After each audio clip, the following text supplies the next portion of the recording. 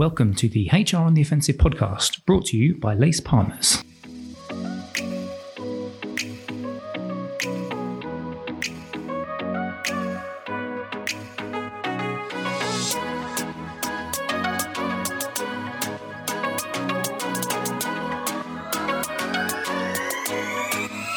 Good morning, good afternoon, and good evening, and welcome to the latest HR on the Offensive podcast. It's me, Chris from Lace Partners. Thank you very much for joining us. We are very glad that you're here.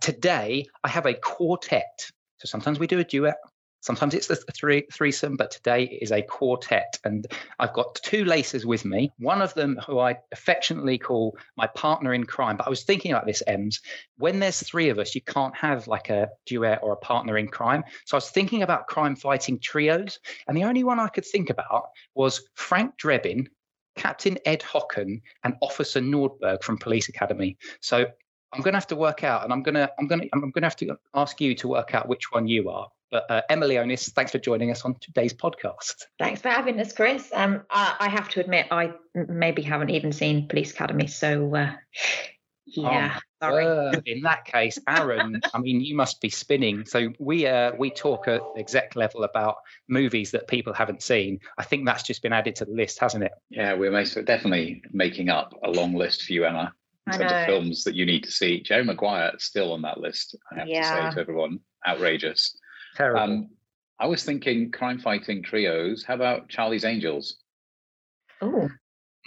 Isn't there like Charlie's Angels and then a Charlie? So then does that make our guest today Charlie? Or as we'll introduce him, Duncan. It's Duncan Casemore from Applaud. Duncan, thanks for joining us on this crazy off-tangent edition of the HR on the Offensive podcast. We're really, really glad to have you. It's Duncan Casemore from Applaud. Welcome to the show. Thank you, Chris. Delighted to be here. And what a great set of film recommendations to kick us off. Indeed. So you guys have recently produced a digital employee experience trends report, and that's what we're going to deep dive into today. But before we go into that, can I just get you to tell our wonderful listeners about yourself and your background, and then also about Applaud, the business as well, please? Sure. So I'm Duncan Casemore. I'm one of the co-founders of Applaud. I've been in HR tech my whole life, and I've been with Applaud from the beginning, which was about 12 years ago now.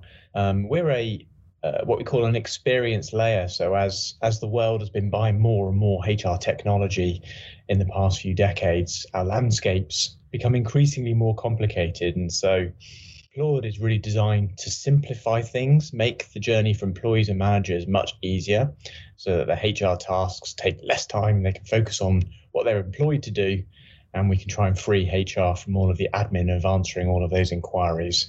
So that's what Applaud does. A really interesting space at the moment. A lot of talk around employee experience and digital employee experience. So yeah, excited to be talking about this topic in the report. Yeah, brilliant. So can you just tell me a little bit about the motivation behind the report as well? Because I've obviously spoken to Rachel, your marketing director, who's given me a little bit of background, but it'd be really great if you can just tell us where this sort of idea originated from. Well, it's been a pretty exciting time in the last year or two, hasn't it? We used to talk about, I think it was in 2019, we started talking a lot about employee experience. And then we were talking about the future of work at the same time. That was really, really interesting times. And then something changed last year, and all of a sudden the future of work became the now of work, and overnight everything just changed enormously. And the employee experience, once separated from the digital employee experience, became the same thing. For a lot of people, the digital employee experience was the employee experience.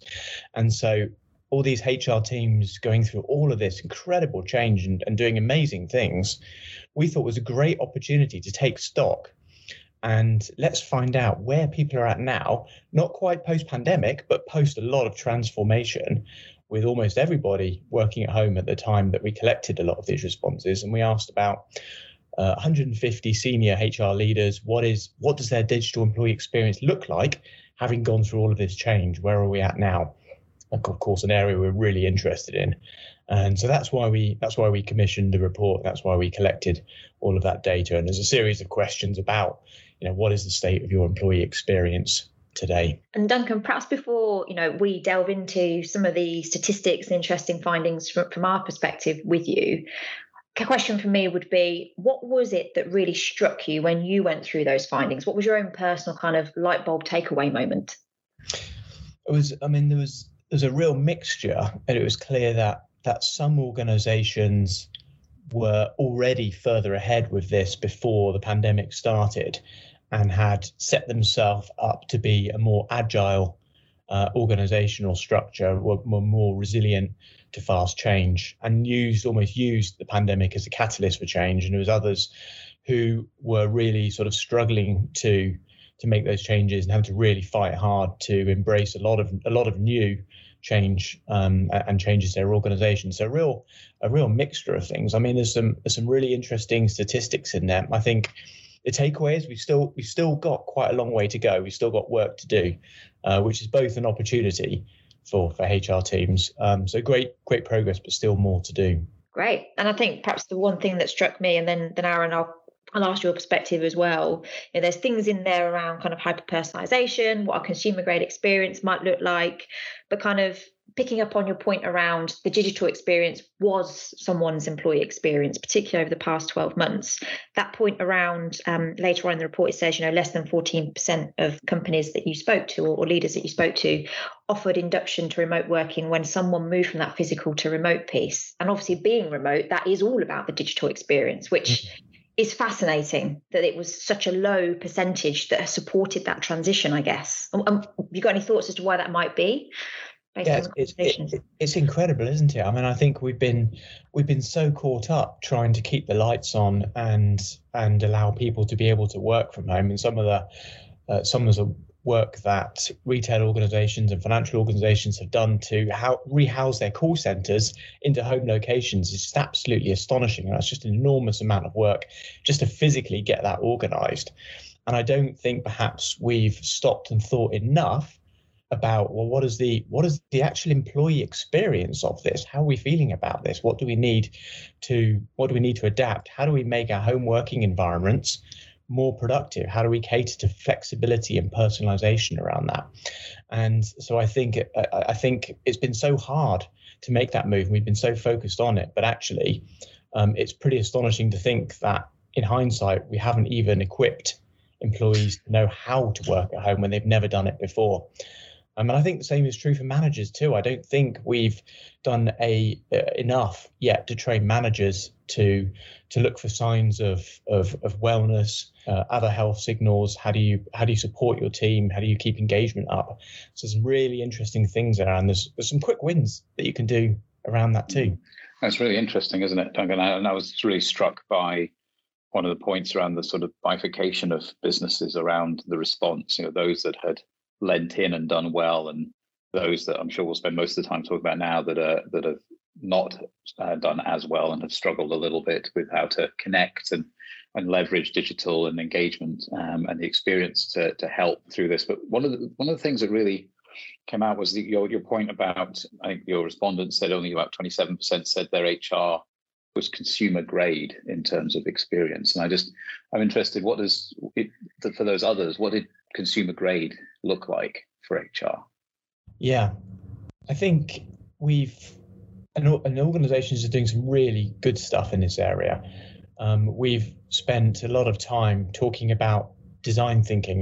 We're big Lace fans, and the work that people are doing around some of that design thinking are really thinking about designing for the empty chair and getting that employee experience through the lens of journeys and personalized is really good. But we've also been at times quite inward focused, and we've been trying to get our ship in order. We've been getting our core HR systems in place, getting our reporting infrastructures in tidy, trying to consolidate systems. And we've now, for many organizations, got a lot of fantastic HR capability, but actually we haven't yet done enough to look at it through the lens of the employee consumer.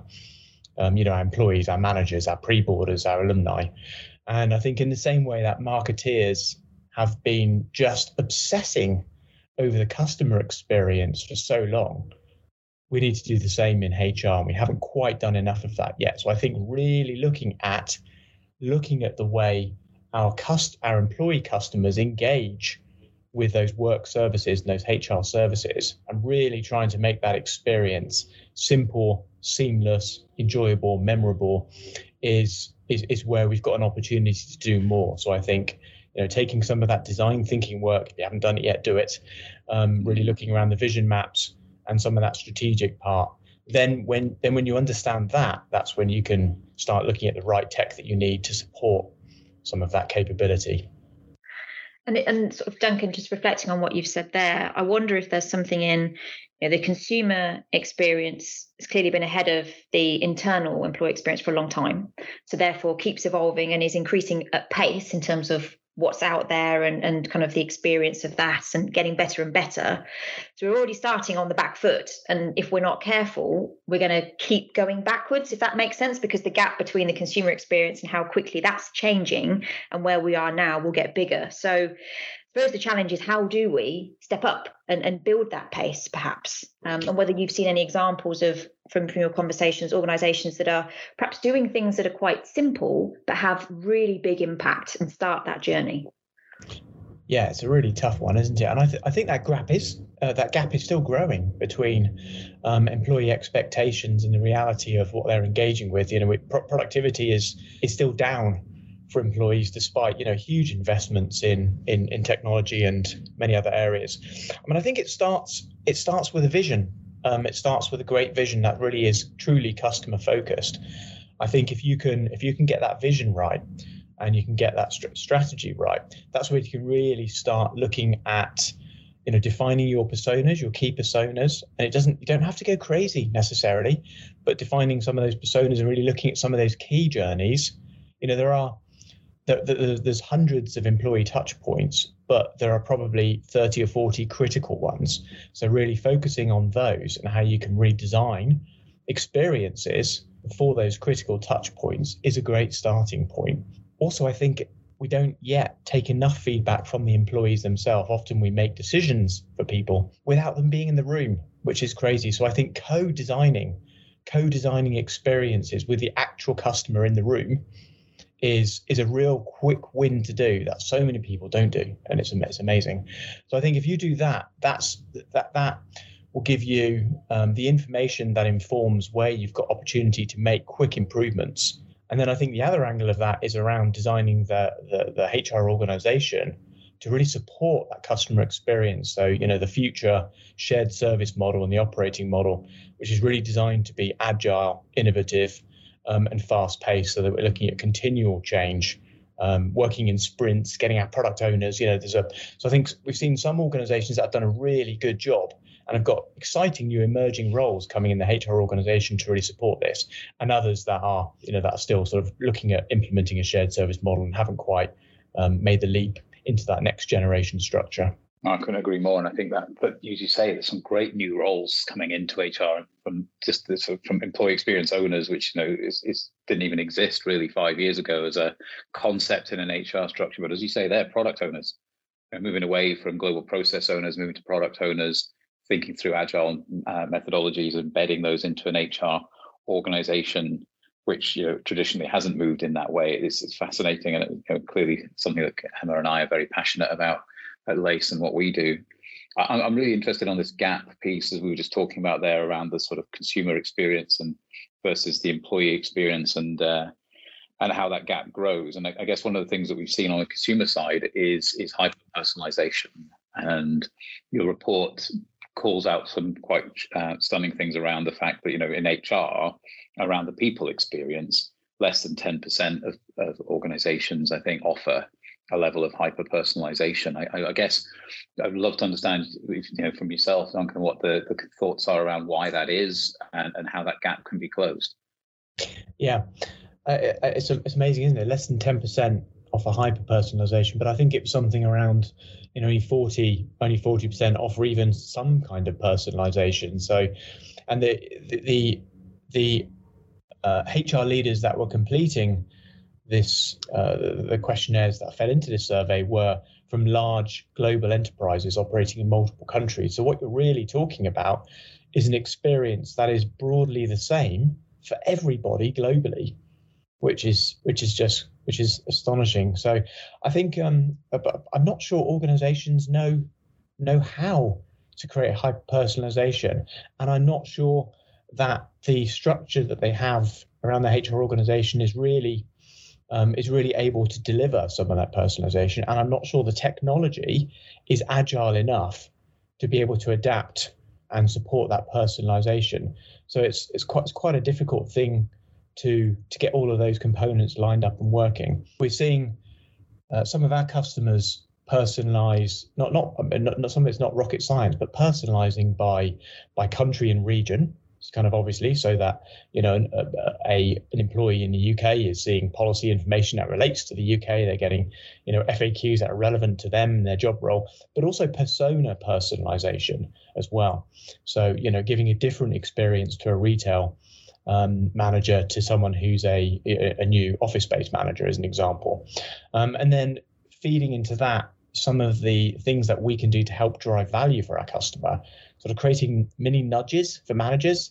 Hey, it's been a while since you checked in on someone's performance and goals, or you've got someone starting next week. You know, have you really thought about what is the perfect onboarding experience to prepare for that? You've got someone leaving your team and transferring. You know, how are you going to backfill? How are you going to create a good offboarding experience? So I think some of those nudges as well, really focused around, really very specific to where that individual is in their career at that moment in time, is really instrumental to create that hyper personalization. But it takes a fair bit to line up the structure around that to deliver. Yeah, I think what you've mentioned about the personas is an interesting one, because, and that's that less than 10% of businesses offer hyper personalization. I think, again, just a personal opinion, I think it's quite easy to be asked that question about whether you offer that and instantly just think, I don't even know where to start. You know, we've got 20,000 employees across multiple geographies, et cetera, et cetera, et cetera. You know, where do we even start? But I think the building out of those personas is your step to be able to offer that. But what I'm also interested about, and we obviously talked about it briefly, the four of us, just before we went live today, and this was a conversation that Emma and I had on a previous podcast, was this idea of do you need to hyper-personalize everything?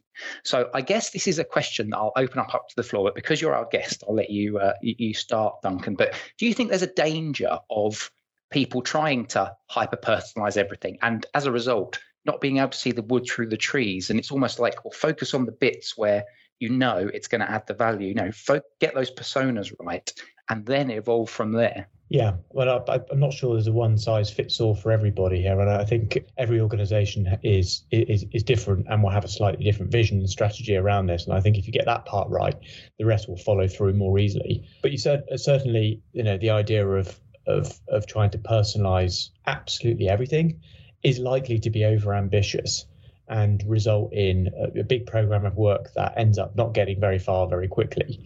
And so where we have restructured around agile teams, it's a great way to continually deliver small improvements, incremental improvements every few weeks, every sprint, to add more and more value over time. So that you start off quite small. You know, you can look at those critical touch points, look at some of those key personas, look at those key moments, you know, whether it's onboarding, offboarding, you know, whatever, and really focus on some of the personalization around those key moments to start with. And then over time, build that out to a broader audience, broader journeys. And I think sort of from my point of view, one of the things that really strikes me is a lot of organizations will be looking at this and be looking at their personas and kind of on that journey, and which is all great. But I talk quite a lot about really the value side of it and how you know that you've made success. And I suppose one of the things for me is, so you don't go too far down the hyper-personalization journey and you strike the right balance, creating that kind of experience forum. You mentioned it at the top of our podcast, Duncan, getting people together that continuously look at, well, what is it that makes sense to do? What's the value of that going to be? And that it could be a continuous improvement forum. You could call it anything, but they're constantly looking at where should we really be making those small changes, or maybe it's a big change for the right value. And where do you draw the line? Because it would be so easy to say, we've got 30, 40 key touch points, let's do all of them. But even within that list, there'll be 10 maybe that will give you the greatest value. And ultimately, some of that might not even be physical changes. It's more of the, how does it feel? And one of your principles, I noticed at the back of the report, was make it meaningful for someone. And sometimes the way something feels meaningful is the way that a conversation is had with them. So for me, that kind of framing of how you get to the right moments and continuously improve those moments, and that governance piece is quite important, I think. So you don't go too far down the line, but actually not add lots more incremental value by doing all that extra work. And Aaron, I'm interested in your thoughts as well. Yeah, no, I agree. I couldn't agree more with both points, which is don't overdo it. Don't reach too far. Look for the value and keep it focused. I'm always struck on these conversations though about the goal of employee experience is about sort of increasing engagement, increasing that sense of belonging to an organization. We all make that intuitive leap, or that less intuitive leap these days, data leap to customer experience and revenues for business and so on by good engagement and good experience for your employees. I think that's all well established, but people still leave jobs not because of the experience, they leave it because of the line managers. And in most cases, we know that stat hasn't really changed over the years. And I think for me, part of the value space is getting it right for line managers. Right? They engage less frequently with some of these processes, but if they can engage on them and do them really well, that has a really magnified impact, I think, on experience. And I know, Duncan, one of the things you focus on is also that line manager, bringing all the aspects together in one place, line managers, to make it easy for them so that they can make the biggest impact. Yeah, that's so true, Aaron. I think we talk a lot about how do we focus entirely on creating more value for our employees and managers, because often HR processes are very much about them filling out forms and, in their eyes, wasting their time having to do these things. So how do we really rethink that so that we're creating value for them, we're helping them be better managers? Some of those nudges is a simple, effective way to do some of those things, is to sort of say, hey, look, this is happening in your team. Here's things you might want to think about. Here's a checklist of activities, or here's ways that you can do this better and improve, and really couldn't support them through some of those journeys, because managers own most of the touch points that impact employee experience. We can help design them, but managers own most of those, as we really do. Equipping managers is absolutely at the forefront of designing better experiences. The other thing that was surprising is just how few people collected feedback as well. Maybe something we'll come on to, but as part of this, we looked at those who collect, who are able to collect regular feedback from their employees, and still so many are still doing once a year employee surveys. There is almost no one. This was the most surprising thing for me. Is almost nobody collecting real-time feedback, in the moment feedback. How was your day one onboarding experience? How was that transfer experience to you? How was your first experience interacting with a HR call center? There's very, very little real-time feedback collected and then used to drive and then continually improve that experience. And again, collecting that feedback from employees and managers has got to be key. I think it's a great point. I'm working with an organization right now looking at exactly that. And one of the things that they've realized by centering around employee experience and engagement is the need to move to a continuous feedback loop, as they call it. So that, and recognizing multiple listening points in the organization, and then using digital to really underline that and bring that in. And I guess one of the things that goes with that, if you're continuously listening and looking for feedback, is those sort of continuous nudging of people through the process and testing with them their experience and continuing to do that. And I guess for a lot of us, we get that almost not instinctively, but it's subconsciously. That's the word I'm looking for.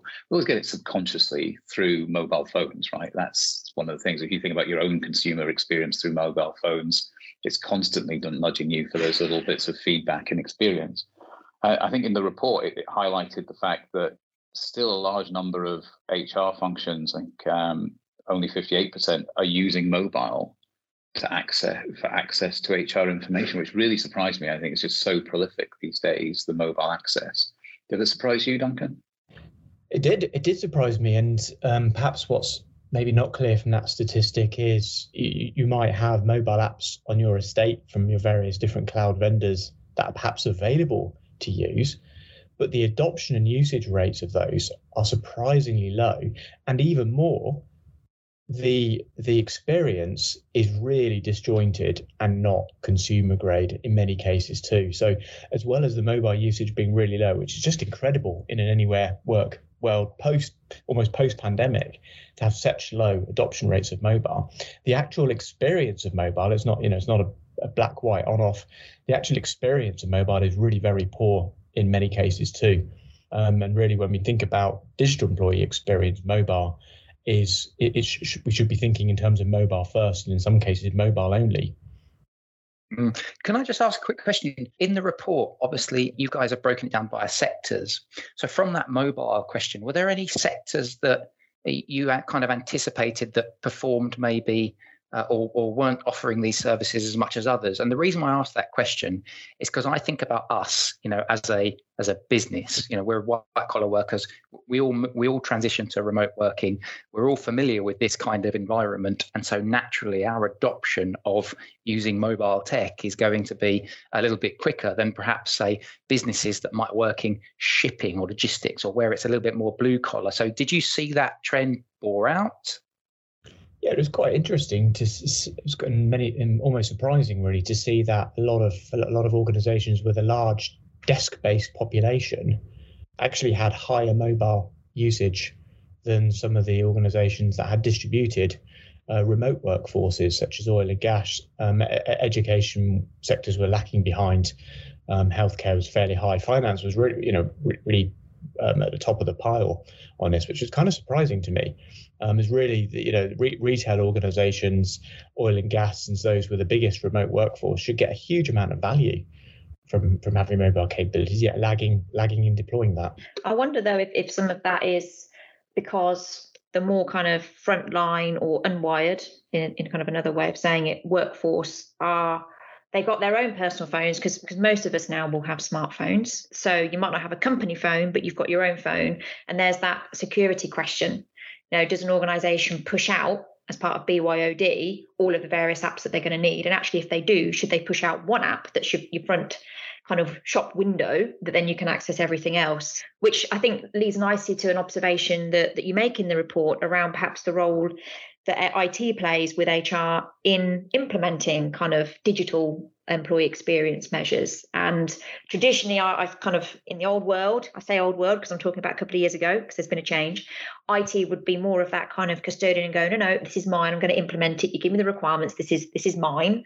HR is now saying, actually, we own the experience with this, it's our product, let us build the capabilities to self-implement.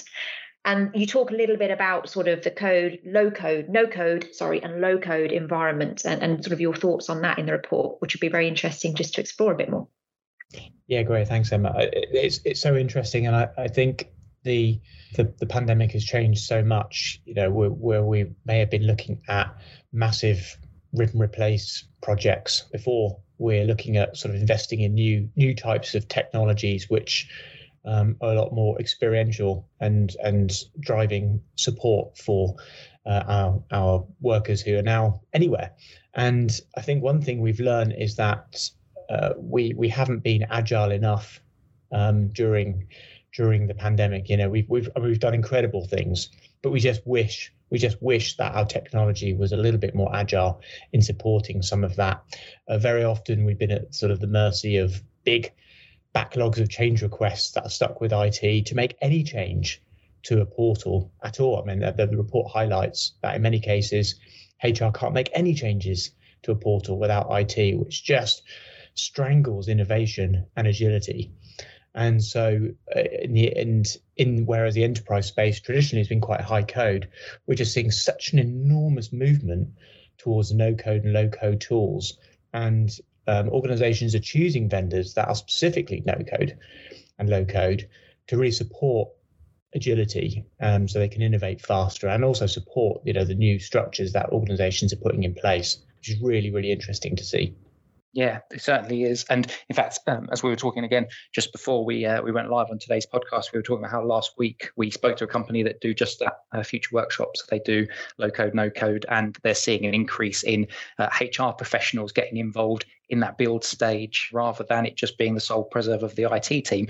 We are just coming up towards the end of today's podcast. I wanted to do just a quick final, maybe 1, 2, or 3 takeaways that you would offer to our listeners today, Duncan. If they don't have the opportunity to read the report, of course, we will put it in the show notes and we heartily encourage them to. But if you can leave them with anything with regards to the report, is there anything that you would like to just pick out just before we wrap up today? Well, the first one is entirely shameless, and I would recommend that people do complete the audit, because you can still complete that online, and what you get at the other end of it is a personalised report that makes recommendations based on your answers. So that's still something you can do.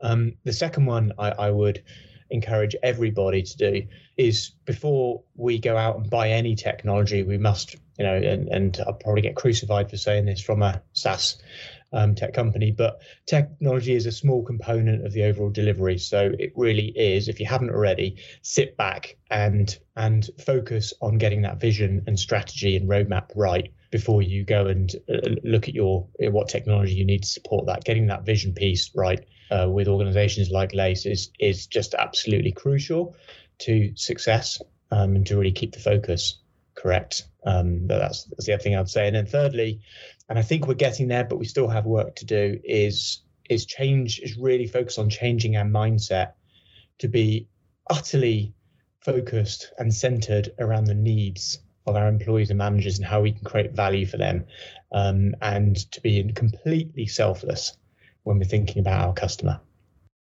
Brilliant. Well, Duncan, it has been absolutely amazing having you on. Really, really good to chat and find out a little bit more about Applaud and the Digital EX report, and also the audit as well. So again, we'll put a link to the audit in the show notes. So if you want to complete your audit, then certainly we'd encourage you to do that. Emma, as always, Frank Drebin, thank you for joining me, or one of Charlie's Angels. I'm really not sure if what you've just said is a compliment, but I hope it is, else you're in for it. Aaron, once again, good to have you on. Thank you very much for joining me. Been a joy, as always, Chris. And Duncan, thank you for your time. I've loved it. Thank you, Chris. You can get this podcast on iTunes. We are on Spotify. We are on Stitcher, SoundCloud. If you go to the Lace Partners website, you can see all of the places you can find us. It's lacepartners.co.uk/podcast. And we will look to see you, or not see you, but hear from you, or, well, you can hear from us on the next HR on the Offensive podcast. Thank you. Bye-bye.